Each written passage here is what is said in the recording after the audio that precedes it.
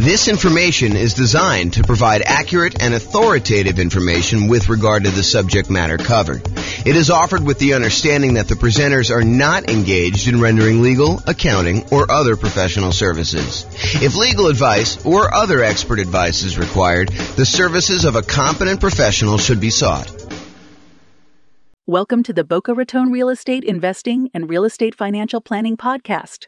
Learn all about investing in real estate in Boca Raton, Florida, with a combination of real estate financial planning and modeling with numbers specific to Boca Raton, plus syndicated, more generalized recordings of live and pre-recorded real estate investing classes, not all of them specific to Boca Raton. Be sure to stay tuned after the podcast for a message from our sponsors. Well, good morning and welcome, everyone.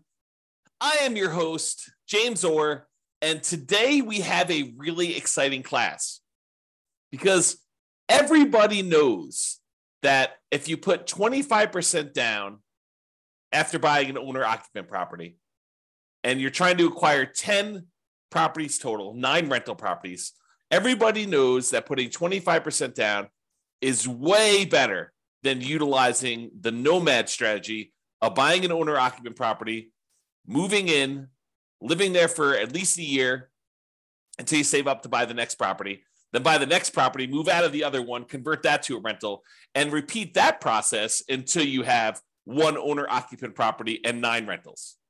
Everybody knows that 25% down is better. Or is it? That's what we're going to find out today. Today we're going to find out, is it better to put 25% down and buy 9 rental properties? Or is it better to do the Nomad strategy and buy 5% down? And in both cases, we're going to buy an owner-occupant property first. When we put 25% down, we're going to buy the owner-occupant property and we are going to live there forever. We're going to put 5% down. We're going to move into a property. You're going to live there forever. And then we're going to start saving up for 25% down and buying as many 25% down properties as we can, maximum of 9. Or we're going to do this Nomad strategy, save up 5%, move in there, live there. And then once we save up our next 5%, we're going to buy the next 5% down property and do this. You would think to yourself that, hey, I only need to save up 5% to buy the other ones. I'll acquire those rental properties quicker, and that will be better. But with the 25% down one, it may take you longer to save up your down payment, but when you buy the property, presumably the economics are a little bit better because you put more down, so your cash flow is going to be better. And if your cash flow is better, that's going to help you save for the next property. And when you're putting 5% down in some markets, you're going to have some negative cash flow. You're going to have some deferred down payment because you didn't put enough down in those markets to have positive cash flow. So by having negative cash flow, it's actually slowing down how quickly you can save for the next property. There's some really interesting market dynamics going on as to which one of these is going to be better. And that's what we're going to find out today. We modeled this in over 300 U.S. cities. I basically took the median price, what you could get for rent on that property, what the taxes, what the insurance would be, what the appreciation rate would be, what the rent appreciation rate would be, what somebody might be earning in that particular marketplace. And I said, let's go ahead and model this head-to-head strategy of, should I put 25% down or should I do this Nomad strategy? Of course, after you bought that owner-occupant property with the 25% down. And now we're going to be able to see in each market which one's better. And I will aggregate it all for you, but you're welcome to go drill down and look at your specific city to see if this would be better in your city or not. So to clarify, in both scenarios, we're buying that owner-occupant property first. We're putting 5% down, we're going to buy an owner-occupant property. Part of the Nomad strategy, that's normal. We're buying these 5% down owner-occupant properties repeatedly. We're buying those, moving in, living there for a year, and then converting to a rental. That's a little different than when you do the 25% down because we're saving up buying that owner-occupant property first. We're putting 5% down. Yes, we've got private mortgage insurance because when you don't put at least 20% down, the lender's like, hey, look, I want you to buy this third-party insurance policy in order to protect me in case you default. So yeah, we put 5% down, we've got PMI. And that is true whether you're doing the Nomad strategy or you're putting, the 5% down to buy the owner-occupant when you're eventually going to do the 25% down payments. When you do 25% down, you do not have PMI. When you're buying the property and you're putting a full 25% down, that's more than 20%. And so the lender's like, I don't need PMI for that. But anytime you buy with 5% down, you will have PMI. Okay, so in both scenarios, we're buying that owner-occupant property first. In the baseline Nomad strategy, we're saving up until you could buy a 5% down owner-occupant property, living there for at least a year, and until they've saved up to buy the next property. We're repeating this until they have 10 properties total, 9 rentals, and 1 to live in. In some cases, they don't get to the full 10. They end up either running out of time or they become financially independent before that, and then they may no longer qualify to buy ones. Now realize, this is a really big, important difference. So like if you started zoning out a little bit, thinking about your own situation, which I do all the time, but if you're zoning out thinking about your situation, this is important for you to understand. When you do the Nomad strategy, the last property you purchase is the most expensive property you purchase and the last one to be paid off, and it's the one you're living in. You're living in that last property because you buy a property, you move in, you live there. Then once you've saved enough, you move into the next property, you convert the previous one to a rental. But you're moving in, you're always moving into that most expensive last property that you purchased. And that one happens to be the last one that gets paid off because we're not aggressively paying certain properties off in advance. We're letting them just get paid off naturally. So the last one you buy when you're getting 30-year mortgages is the last one to get paid off. This is important. Why? Because when you're putting 25% down, when you're doing the 25% down strategy, the first property you buy is the one you live in forever. And that one gets paid off in almost all cases about 30 years from when you start. That's not true with doing the Nomad one. The one you live in doesn't get paid off until it's the last property you buy and then 30 years later. Why is this important? It's important because when we calculate if somebody is financially independent or not, if they have their owner-occupant property paid off, it means they don't need to cover that as an expense in order to be financially independent. It lowers the bar of what achieving financial independence is. If you needed $10,000 a month in order to be financially independent, and part of that included a $2,000 a month mortgage payment on a property you were living in, when you pay off the property that you were living in and you no longer have that mortgage payment, of course, you've got taxes and insurance and maintenance and all that other stuff, but the actual mortgage payment that you had to pay when you were living there, you no longer need to have that to cover in order to be financially independent. So instead of you needing $10,000 a month, if $2,000 a month of it was your mortgage payment, now once you paid off your mortgage, you really only need $8,000 a month to be financially independent. And our software in our modeling does take that into account. So this difference between which property you're living in and when you bought it and when it gets paid off might just come into play. It might just be really important here, which you will probably see. I'll give you a hint. Because with the baseline Nomad one, it's the last one you buy. When you do the 25% down one where you buy the owner-occupant 5% down one first, it's the first one you buy. And that does get paid off about 30 years after you start. Very close to 30 years as soon as you start it. Okay? All right, so for baseline Nomad, they buy the next property when they've saved enough for down payment, plus closing costs, plus 6 months of reserves for their personal expenses, and 6 months of reserves for all the properties that they own, including the one they're about to buy. And they must also qualify for the loan based on a 45% debt-to-income ratio. Okay, so we are taking all that into account.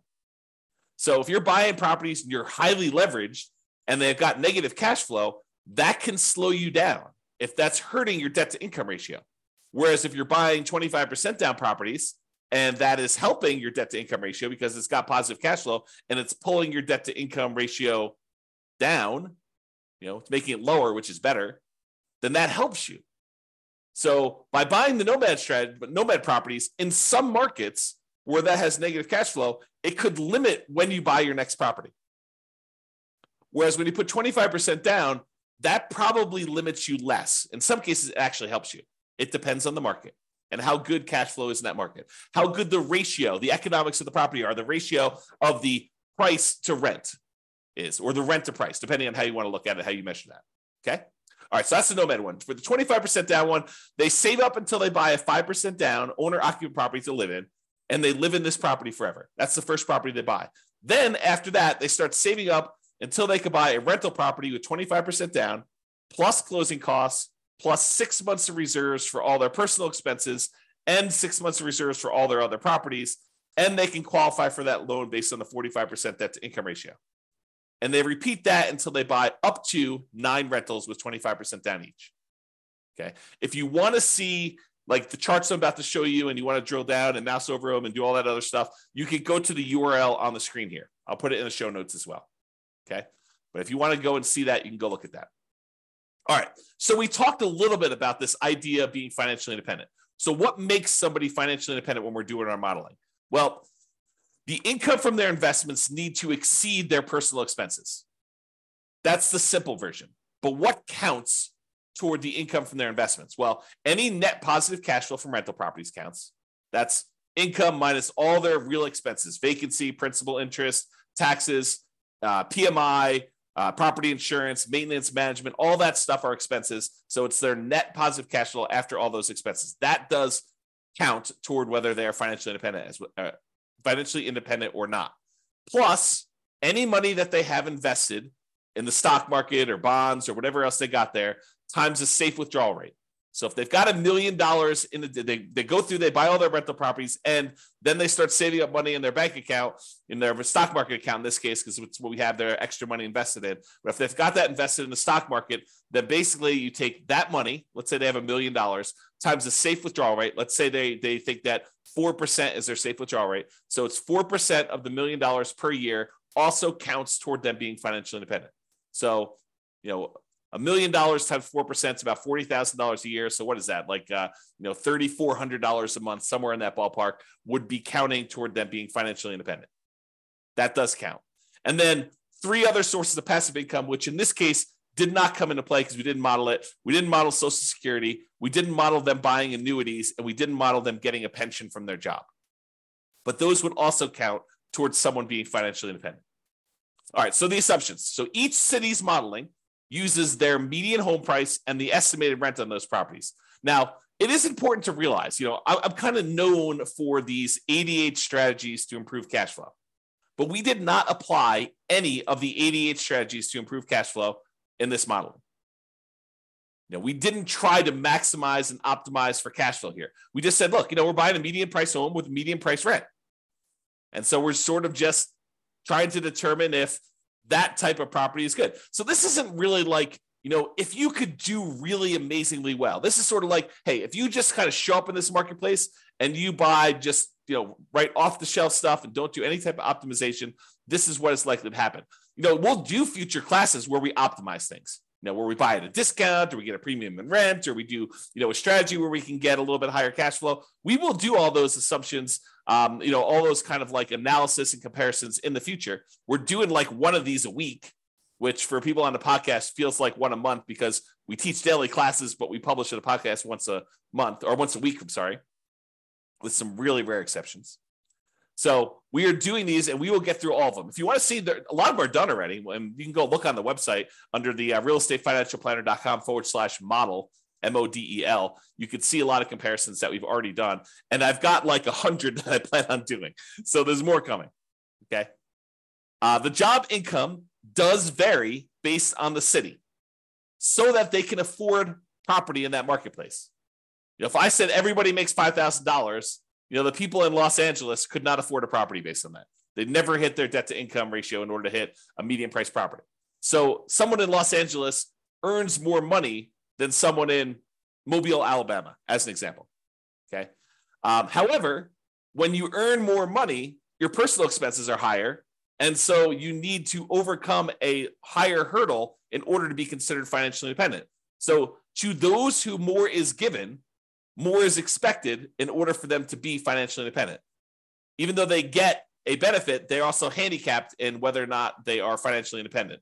So when you have a higher income, you need to exceed a higher level of return, a higher level of dollars coming in. I guess it's a return in order to be financially independent. Okay. So we talked about that. So we start with just enough money for a down payment to buy a 5% down owner-occupant property with some closing costs. So about 7% of the price of properties in their marketplace, we assume everyone starts with. So everyone starts with a slightly different amount of money, but it's enough for them to buy a owner-occupant property in that marketplace for what I think is obvious reasons, right? If everyone started with 10K, then obviously the people in Los Angeles have been penalized, whereas the people in Mobile, Alabama probably have an advantage. So what we did is we standardized that by making it so that everybody has 7% of what the property value in their marketplace is when we start. They're buying those owner-occupant properties with 5% down, and with Nomad, they keep moving out of it into the next owner-occupant. Now, interest rates. So when they're buying their owner-occupant properties, whether it's the first one for the 25% down group or the Nomad people where they're buying them over and over again, we assume that the interest rate, the mortgage interest rate that they can get right now is 6.5% with 5% down. And that does have, in addition to that 6.5%, it does have private mortgage insurance, as we discussed. When they're buying their rental properties, their interest rate is 6.75. And in fact, I have a typo in here, so I'm going to correct that. So let's correct this now. When buying rentals, it is 6.75 or 25% down. All right, so continuing on. 7% per year of the stock market rate of return. That's what they're earning on money they have sitting in their bank account, waiting for investment somewhere else. And we did model this out for 100 years. And if you want to see any of my other assumptions, which there's a lot of assumptions here, go see realestatefinancialplanner.com/model, and you can see exactly what I used for this modeling. All right, so let's jump to it. So in terms of speed to financial independence, how quickly they achieve financial independence, which one is faster? Which one gets to financial independence faster? Doing the baseline Nomad strategy or putting this, buying this owner-occupant property and then buying 25% down? Well, in 230 of the 304 cities that we modeled this in, so 230, that's a little bit more than 70%. 70% would be about 210. So, 70 something percent. Maybe closer to 75%. So about 75% of the cities, it was faster. They achieved financial independence faster by putting 25% down to buy their rentals. What? 75% of the time, about 75% of the time, 230 cities, that it was faster for them to be financially independent by buying that owner-occupant property and then putting 25% down, taking all that extra time in order to save up to buy rental properties. That ends up being faster? Yep, it does. However, 66 cities, about 20% of the time, it's faster to do Nomad. That's crazy. How do you know which one to do? Got to look at your city. Got to do the modeling. Got to look at the math. And I did it all for you. So it's not like you need to do it. You just need to go look. Pick your city, go drill down and say, is this better to do Nomad in my market? Is it better to do 25% down? And then look at your situation and understand the pros and cons and what's actually happening and why it was better. And maybe there's an exception. Maybe if you're, optimizing for your cash flow, maybe it is a little bit better. Maybe if you decide to pay off your properties early, it's faster. Right? You got to go look and see that. That's why we're doing all this analysis. That's why it's fun. Okay. In 8 cities, it didn't make a difference. They achieved financial independence in exactly the same month, whether they put 25% down or they did Nomad. In 8 cities, it doesn't matter. Okay. So that's what was going on with there. So you can see, though, the breakdown of when this happens. The gray area is your 25% down. The red in the background is your baseline Nomad. And one of the interesting things, remember I made that really big point out of, when you do the 5% down and then you buy 25% down rentals, the property that you're living in as an owner occupant is the first property you buy. So that property gets paid off after about 30 years. Well, what do you think is going on with this big line right here? There's a whole bunch of cases where what made the difference between you being financially independent or not was you paying off that owner occupant property that you lived in. It just occurred naturally. Eventually, you no longer have a mortgage on the owner-occupant property you were living in. And when you do that, your threshold, the bar, comes down for what it takes for you to be financially independent. So we see this huge spike when those mortgages get paid off. So that's what's going on. Eventually, someone ends up, having all these mortgages paid off, and that makes a huge difference for the 25% down group. You'll notice that doesn't show up for the Nomad group because they're constantly moving into another property. And so the last property they buy is the one they need to wait to get paid off when you do the Nomad property, when you do the Nomad strategy. Okay. So another way of thinking about this is buying that owner-occupant property and letting it get paid off makes a huge difference in when you are financially independent, which we will cover in a future class. We will do just a straight up comparison of 25% down where you buy an owner-occupant and 25% down where you don't buy an owner-occupant, and maybe 20% down where you buy an owner-occupant and 25% down, or 20% down where you do, 20% down where you do and don't buy an owner-occupant. And maybe we'll even do some other comparisons, some other interesting comparisons where you do that. So my wife and my puppy have just walked past my backyard. Like we've got a gate and open space and stuff. And they just walked by and I saw them. That was very, very snuggly. Okay. So that's what's going on here. So you can look at it and see just how big of a difference this makes in some cases. The green dots show where 25% down was better by this number of months. The further away we are from this zero line, the better it was. So this, for example, this extreme dot here is about 125 months better, about 10 years faster for them to achieve financial independence. That's the extreme, right? There's a bunch, though, in the kind of 5-year point where it's about 5 years faster for them to be putting 25% down than doing the Nomad strategy. And some of the Nomad ones where, Nomad is faster than putting 25% down, some of those are, 3 years, definitely 2 years is a big group here where it's 2 years faster for them to have done Nomad. And is it skewed where, is it better to do this strategy when you have higher priced houses? In my opinion, there seems to be a preference for when you put 25% down, that tends to be a better strategy with more expensive properties, right? This axis right here shows you how expensive the properties are. These are inexpensive properties over here. These are the more expensive properties over here. And you can see that it tends to be more green, better with 25% down when we get up into the more expensive properties. It's not exclusively. There's one that's almost $1 million that was better to do Nomad, but it seems to be a pattern, a slight pattern that when you have more expensive properties, it tends to be a little bit better to put 25% down. That's what the data suggests. Okay. All right. So we talked about speed to getting to net worth. Speed to getting to financial independence. Now let's talk about net worth. Because there's two different things, right? There's how fast we get to FI, and then there's also how much money we got. Who has a higher net worth? And so it turns out in 168 cities out of 304, 168 cities, you have a higher net worth at year 40. It's kind of a snapshot in time. At year 40, you have a higher net worth by putting 25% down. 168 cities, which I think that's, 180 cities would be about 60%, right? So it's a little bit less than 60%. So probably like the 55% range. You would have a higher net worth if you put 25% down. In 127 cities, you'd have a higher net worth if you Nomad it. So not as extreme. Now, 40% of the cases, a little bit less than 40% of the time, it would be better for you from a net worth perspective to do Nomad.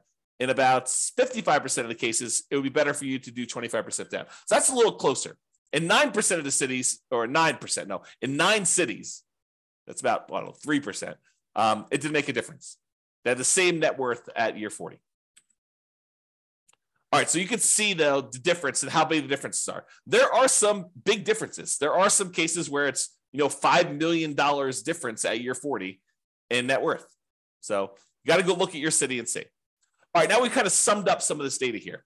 And we showed that on average, okay, I've got average and median here. On average, it is 25.3 months faster for you to be financially independent by putting 25% down, by buying an owner-occupant property, then saving up and doing 25% down to buy your rental properties. About a little bit more than 2 years faster on average. On median is when we take all the numbers, we stack them up from the lowest to the highest, and we look at the middlemost number. If there happens to be 2, we take the average of the 2 middle ones. But We look at the middlemost number, and on median, it is 73 months faster for you to put 25% down. So what is that? That's like 6 years? 6 years faster. 6 years of, if you happen to have a job that you really hate, that you didn't need to work because you were financially independent faster. What if I could save, this is like, sounds like the sleazy late night infomercial TV thing, right? Right. What if I could save you 6 years of working at that job that you hate just by changing the way that you acquire rental properties? That sounds so bad. It sounds so sleazy, right? What if I could save you 6 years? Yeah, that's really what it is, right? I mean, that's what we're talking about. If you do this 25% down, then you've, on median, half the time it's better than that. Half the time it's worse than that. That's what median is. You know, it's better for you to put 25% down. 6 years. That's a big difference. I mean, even on average, it's 2 years. I mean, think about it. 2 years of not having to go into a job that you hate. Now, if you love the job, you can keep working. Do whatever you want to do, right? Now, difference in net worth. So on average, the difference is about $235,000. Not that big of a difference. On median, it's about $377,000. Okay. And on average, it's slightly better in terms of Nomad. On median, it's slightly better in terms of 25% down. So go figure. There are some really extreme cases with Nomad where it's much higher, and there are some cases where Nomad where it's not as good. Okay.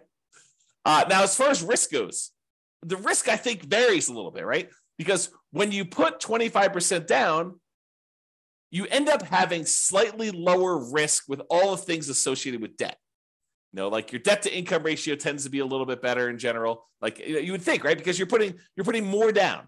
So your debt to income should be a little bit better. So let's take a look. Debt to income. Yeah, debt to income is a little bit better on average for 25% down and a little bit better on median. I mean, but are we talking about like these monstrous differences? No, it's 19.6 versus 18%.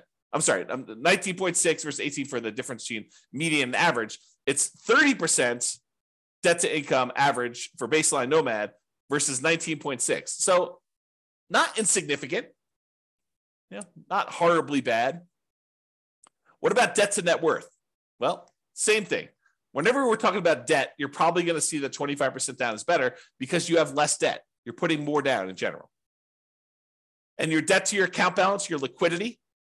Well, when you have more money because you didn't put enough down, you didn't put more down for the 5% down Nomad, you tend to have a little bit more liquidity. So the amount of debt you have compared to your bank balance, a little bit better for Nomad. Then months of reserves, we looked at that, and then rent resiliency, we'll cover those another thing. But the like risk measures are split. It's not universally better one way or another. Okay. In some ways, it's better to do Nomad. In some ways, it's better to do 25% down. All right. So remember, we've been talking about the median property and sort of like the associated rent that goes along with this. You could apply those 88 strategies to improve cash flow and improve on these. So you shouldn't think, this is exactly how I will do. I mean, it'll never be exactly how you will do because there's no way that things will fall into place and be exactly the same. I just watched this documentary on Infinity, and they were talking about how, there's an infinite number. If imagine, hypothetically, theoretically, there was an infinite number of universes where an infinite number of us existed. In that case, with an infinite number of us, you could possibly achieve this exact simulation, this exact model. But in this universe, not likely. The chance of property prices going up exactly 3% and interest rates remaining exactly at 6.5 or 6.75, depending on which one you're buying, for the entire 100 years that you were doing this, and you managed to get that, and taxes and insurance went up by that exact number every time. I mean, the chance of all that happening is like zero. Okay. So we're basically using this median price property, what rent might be on those. You should be able to choose and do better, right? And we do some modeling where we do those improvements. You can see the impact. Go look at the realestatefinancialplanner.com/model, or we'll do future classes where we compare those different things. But realize that I am not an expert at 300 markets. So if you are an expert at your local market, if you go to realestatefinancialplanner.com/model and you see my assumptions, you're like, James, your assumptions for my market are not exactly right. I mean, normally we'd be buying properties that are 10% less in price, or, getting a little bit better rent to price ratio than what you're talking about here. Yeah. Let me know, reach out via email. I will go update those. I'll rerun it, and it will update all these charts. It won't update them in the video, but it will update them on the website so you can see the most up-to-date versions. And that may change things for some folks, right? Not every market, but in some markets it could change things. So reach out. And I'm not trying to show the best case, right? I'm not trying to show the property that only you could buy once every 7 years because it's so good that they only show up once every 7 years. I want to do what the average Joe real estate investor, and Joe could be male or female, shows up in a marketplace and does. What could they very likely achieve by just showing up there that any real estate investor in that market could expect to achieve? And I have a typo. So I will do that. Could expect to achieve. Okay. So in conclusion, in our current market conditions, current price, current interest rates, current rents, in about 300 plus US markets, using what I consider to be less than ideal median price rent properties, putting 25% down is a faster path to financial independence in about 230 of 304 cities, or about 76% of the cities. For net worth, 25% down still wins what's only in 168 cities of 304. The market does matter, though. You would not be able to improve your time to financial independence in every market by doing this. You got to look at your market, your specific situation, how much you make, how much you're saving, what type of properties you're buying. Like, all that stuff can really have an impact, especially when it's close. It's best if you look closer at your specific market and apply as many of the 88 cash flow improving strategies as practically possible to improve on your own implementation of this. You can go check out realestatefinancialplanner.com/model for more information. So that's all I got. I hope you enjoyed this class. I really do like these classes because I think it dispels some of the myths out there about folks saying, oh, it's obviously better. You always put 25% down. Maybe. It's always better. You always do Nomad. That's going to be so much better. Maybe. You got to actually look at the math. And now we can see if we do this in 305 markets or 304 markets or whatever it is, we could see the difference of what is likely to happen. There you go. That's all I got for you. This has been James Orr. Hope you have a great day, everybody. Bye-bye for now. With home prices up, mortgage interest rates up, and rents up but not quite enough to counteract the higher prices and interest rates, cash flow on rental properties in Boca Raton is harder than ever. Book a call with the Real Estate Financial Planner to apply our proprietary 88 strategies to improve cash flow on your rentals. See the show notes for a link to schedule your call and improve your cash flow today. If you're a real estate agent, lender, or professional in Boca Raton that wants to help our real estate investor listeners, consider reaching out to learn about collaboration opportunities with this podcast. We'd love to add more value to our listeners by having you assist our investors buy, sell, and finance their real estate investments. See the show notes to schedule a call to discuss collaboration opportunities